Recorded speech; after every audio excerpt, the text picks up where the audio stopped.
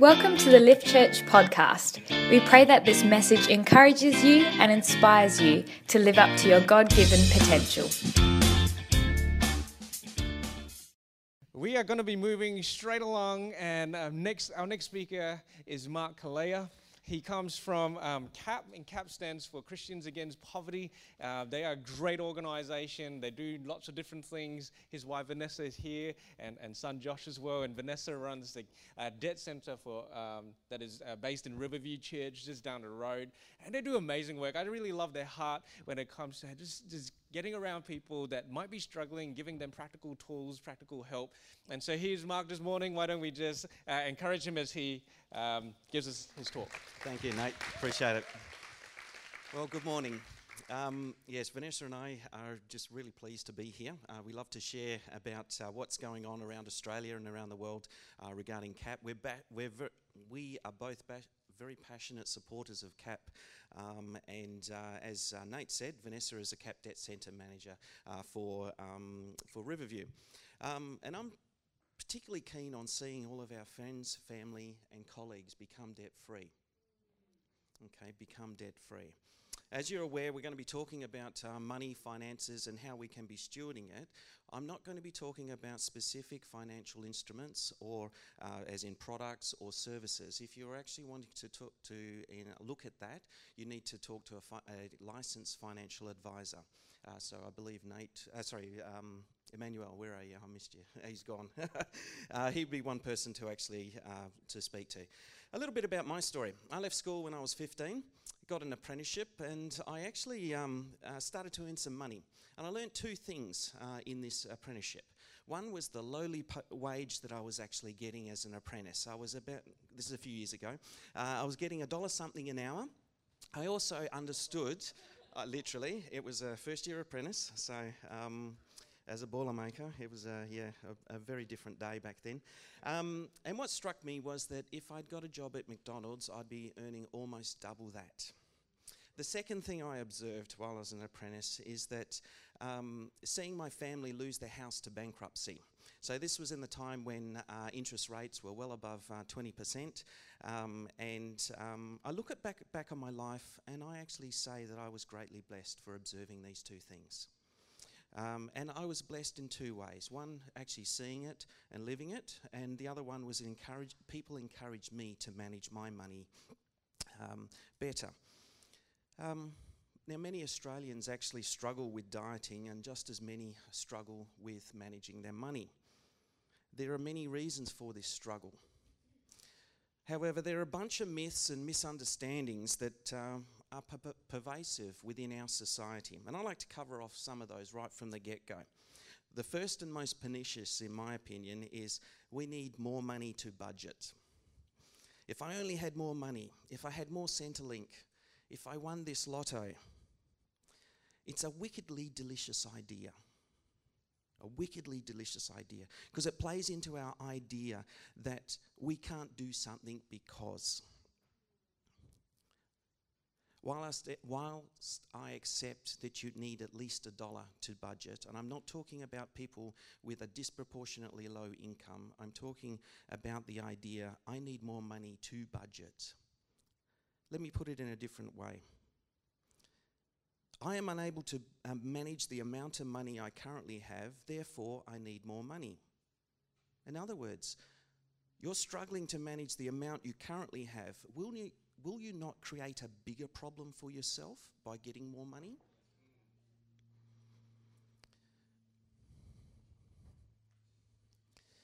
A group of researchers actually studied some lotto winners in Florida. This is a research paper that you can look up online. They concluded the study with the following. Essentially, what they found was in the first 2 years after winning lotto, less people filed for bankruptcy. However, the benefit was offset by more people filing 1 to 3 years afterwards. Lotto wins postponed the bankruptcy rather than prevented the bankruptcy. I've met many people who have utilised this thinking, and they thought that they needed more money, so they used various techniques to achieve this goal. They upped their credit card limit, they took out payday loans, and they asked and borrowed from friends. I would encourage you to reject this particular myth that you need more money to budget. No. Budgeting is about managing the money you currently have better. I would encourage you to think about the very old statement, he who is faithful in a very little thing is faithful also in much. Getting a mortgage is always better than renting. Don't you know rent money is dead money? How many adverts and friends have repeated those words? It makes sense because, 100% of that money goes to that evil and predatory landlord. You're effectively paying off his loan. Why don't you get your own loan? Well, let me ask you, how much do you pay in interest to your bankers for the privilege of a mortgage? Are bankers less evil, less predatory? The Royal Commission is exploring that very thought at this very moment. If you've never applied for a home loan, let's quickly run through an example for you. So Landgate, if I can have the next, yep, thank you. Landgate actually had the median house price for the Perth metropolitan area in 2018 between $537,000 The Reserve Bank had recorded an indicator interest for us from 1959. Can I have the next slide? Thanks. To July this year, and the indicator interest rate has not dropped below 5%. So let's use some rounded numbers to calculate the interest that you're likely to pay according to a loan schedule without any additional payments or any other modification. So using a loan calculator, with a $500,000 loan, 5% interest over 30 years, through the magic of compounding interest, you'll be paying $969,879.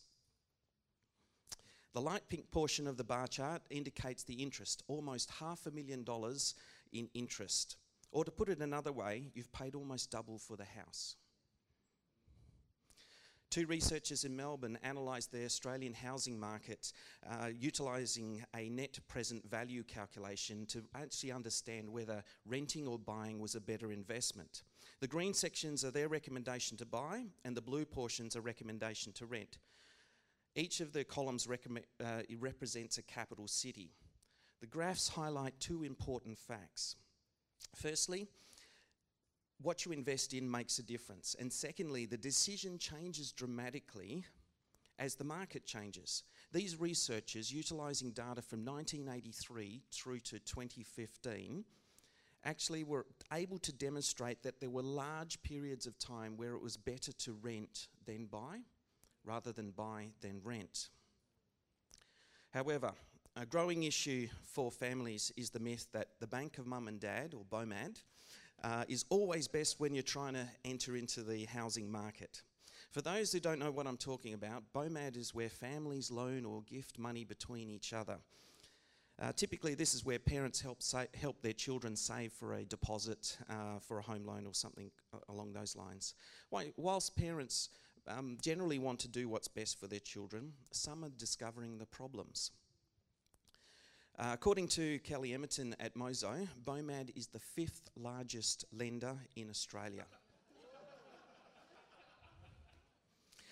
There are a lot of people funding the purchases of their families, and sadly, BOMAD is a bank which can fail, has failed, and economists are losing sleep over. Over 77% of BOMAD lenders did not seek advice before supporting loved ones. Emotional pressures are more a significant driver than fiscal policy. Are you enabling your children to enter into a much larger loan than they can afford? Are you risking your retirement by funding and supporting your children in this way? BOMAD arrangements cause friction within families. Now, the Phoenix newspaper did a survey, and they found that 75% feel guilty about the cash they receive from their family. It's kind of like feeding your children sugar, and while it might not be the best thing for your children's happiness, it certainly gives them a charge. More importantly, it loads risk into individuals who may prove less capable of bearing it. So if you know about some of the myths and misunderstandings of money, what can you do in your own situation or your families? Well, I would propose creating habits and changing your thinking in ways which enable you to manage your money better is in order. You may be wondering, do I need to be an accountant or a mathematician to manage my money? You are correct in saying that mathematics is involved in budgeting. The following formula is called the Standard Model. Thankfully, it's the standard model for particle physics, so we won't be using that. However, at CAP, we actually use what I call the cardinal rule. The cardinal rule is spend less than you earn. Okay, what's the easy part of budgeting? Spending less than you earn. What's the difficult part of budgeting? Spending less than you earn. Why is budgeting so difficult? Well, there are teams of people looking to part you from your money. And I'm not talking about a conspiracy. Rather, these people have formal titles, they have been well trained, and you allow them to do their work. There may be even some in this room today. And what am I talking about? Marketers. They spend hours and hours each day looking for ways to entice you from your hard-earned money and for you to buy their products. Are they evil? No. I've got to watch that gap sometimes. They're just doing their job. And it's incumbent on you to do yours. To ensure that you create behaviours and habits to frustrate and defend against this psychological warfare. You may know about them, some of them already.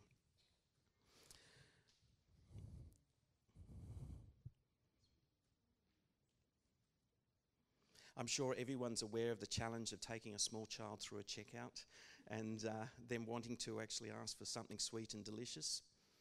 How many salespeople have you talked to, and while they're trying to create a sense of urgency, act now, free shipping 3 hours, there's a sale. There are several key habits or behaviours which you are able to learn, and these will help you stick to your budget. Because budgeting is not about mathematics, it's about behaviours. The way you respond to spending, saving and setting goals. Because budgeting is about spending less than you earn. Habits which are extremely effective for managing your spend include, well, firstly, educate yourself and your family. Join a CAP money course. At a CAP money course, we cover how to set up a budget. For some people who have never done it and they don't know where to even start. We make sure that there's plenty of tips and tricks to help you maintain your budget, to gain the maximum benefit from the money you have. One CAP money participant I coached described the most important thing he learnt from his CAP money course was how to save $700 annually in his fuel bill alone. Start investing in yourself and your family. There's a course running near, or at a church near you. That's the language. If you go to CAP Ost, can I have the next slide? You can go to our website, have a look and register. Now, there's actually one running only 2 kilometres away, starting next week at Riverview Church. Please check it out. It's free to all learners. It's over 3 weeks and it'll be running in the 3 Sunday afternoons. It's also a great opportunity to take your teenage children. What an awesome gift to pass on these kinds of skills. I'd also encourage you to speak to your church leaders to invest in running your own CAP money courses here, in which you as a church are able to minister to those within this community. Another habit which will help you better manage your money is to stop using cards and start using cash. In the late 70s, Hirschman observed that those who use credit cards spend more than those who use cash or checks. There's something really interesting that happens to us. For when we hand over the $50 note and get something back that's less than yellow coloured, we remember this. It seems odd and strange. We're aware of the consequence of this purchase. We innately know that we can only spend it once. And so there's a very visible portrayal of this. And Emmanuel even talked about this as well. This is not the case with credit cards or non-cash payments. We can tap, swipe, put in our PIN as many times as we like, but there doesn't seem to be anything that has changed. It does. It's just that we don't see it until we look at the bank balance or the bank statement. How many times have we been out socialising, expecting to pay X, and after a great night, great weekend, we look at the bank balance and, oops, it's a bit bigger. Many people worry that they don't have enough notes in their wallet when they go shopping. Okay, this is a big worry. However, for the purchase of a bit of embarrassment at a checkout by not having enough cash, I would prefer that over the bigger embarrassment of not having enough money to pay for rent or mortgage. One only affects me, the other one affects my family. You may be asking, how do you do online purchases? Well, come along to the Cap Money course and we'll talk about how you can do this well and do it within your budget. Australia is a nation of consumers. Very few of us save our money. This was not always the case, and just recently it's got particularly bad. Relative to net housing income, Australians are currently saving 1%. This means one large blip in income or a large expenditure like a new washing machine, a fridge, or the car breaks down, Australians are going to really struggle. Many people try to force savings to enable them to save. Typically, this is where people will use a tax refund or a tax overpayment to actually look after themselves. Now, forced savings are a fantastic idea. Using your tax refund as a mechanism of forced saving is an awful idea. It's an awful execution on it. And the reason I say this is that researchers have actually studied this, and there was an impact, they studied the impact of tax rebates on people's spending. The sad news that they found out was that for many people, they actually increased their levels of debt within 8 months. Not only did they spend all of the rebate, they actually took out more debt. People initially paid down debt, for example, paying off their credit cards, etc., but then subsequently increased their spending. This spending behaviour was particularly prominent in those with less disposable income. My experience has shown me that in order for me to save money, I too am helped by forced savings. But we as a family do not rely on tax returns. Rather, we utilise a collection of forced savings techniques. And we remove savings prior to budgeting on our daily living. We set aside our tithing and then our savings, and then we live off the rest. If you've never created a budget, the 10-10-80 formula is useful. 10% for tithing and generosity, 10% for saving, then live off the rest. This simple techniques enables us to achieve our goals, and having goals is important. For you see, without a goal, budgeting is really pointless. Why would you bother with the effort if you're not aiming for anything? If you aim for nothing and do nothing, you're going to hit it every time. Many friends and family in our lives have chosen not to set goals and reprioritise their lives accordingly. What are your goals? Over the many years I've asked this question, I've had the common ones: save for a holiday, reduce my debt, buy a bike, buy a car. But very few people mention their marriages. Very few people mention generosity. Very few people even mention ministry. In my late teenage years and early 20s, many of my friends were seeking to serve God in a full-time capacity. As we got married and began to have family, only a couple of us went into ministry. A great many people were not able to enter the ministry because the hold the house had on their lives, particularly their debt. If God asked you, like Abraham, to up sticks and move to the other side of the country or the world, would you be able to? In other words, is the way that you're managing your money restricting your ministry or your generosity? Set life goals, save accordingly, and spend within your budget. At CAP, we train people to better manage their money, for we see on a daily basis what happens when they don't. Thanks to the generous support of Australians like you and I, CAP is able to offer our services to the local community.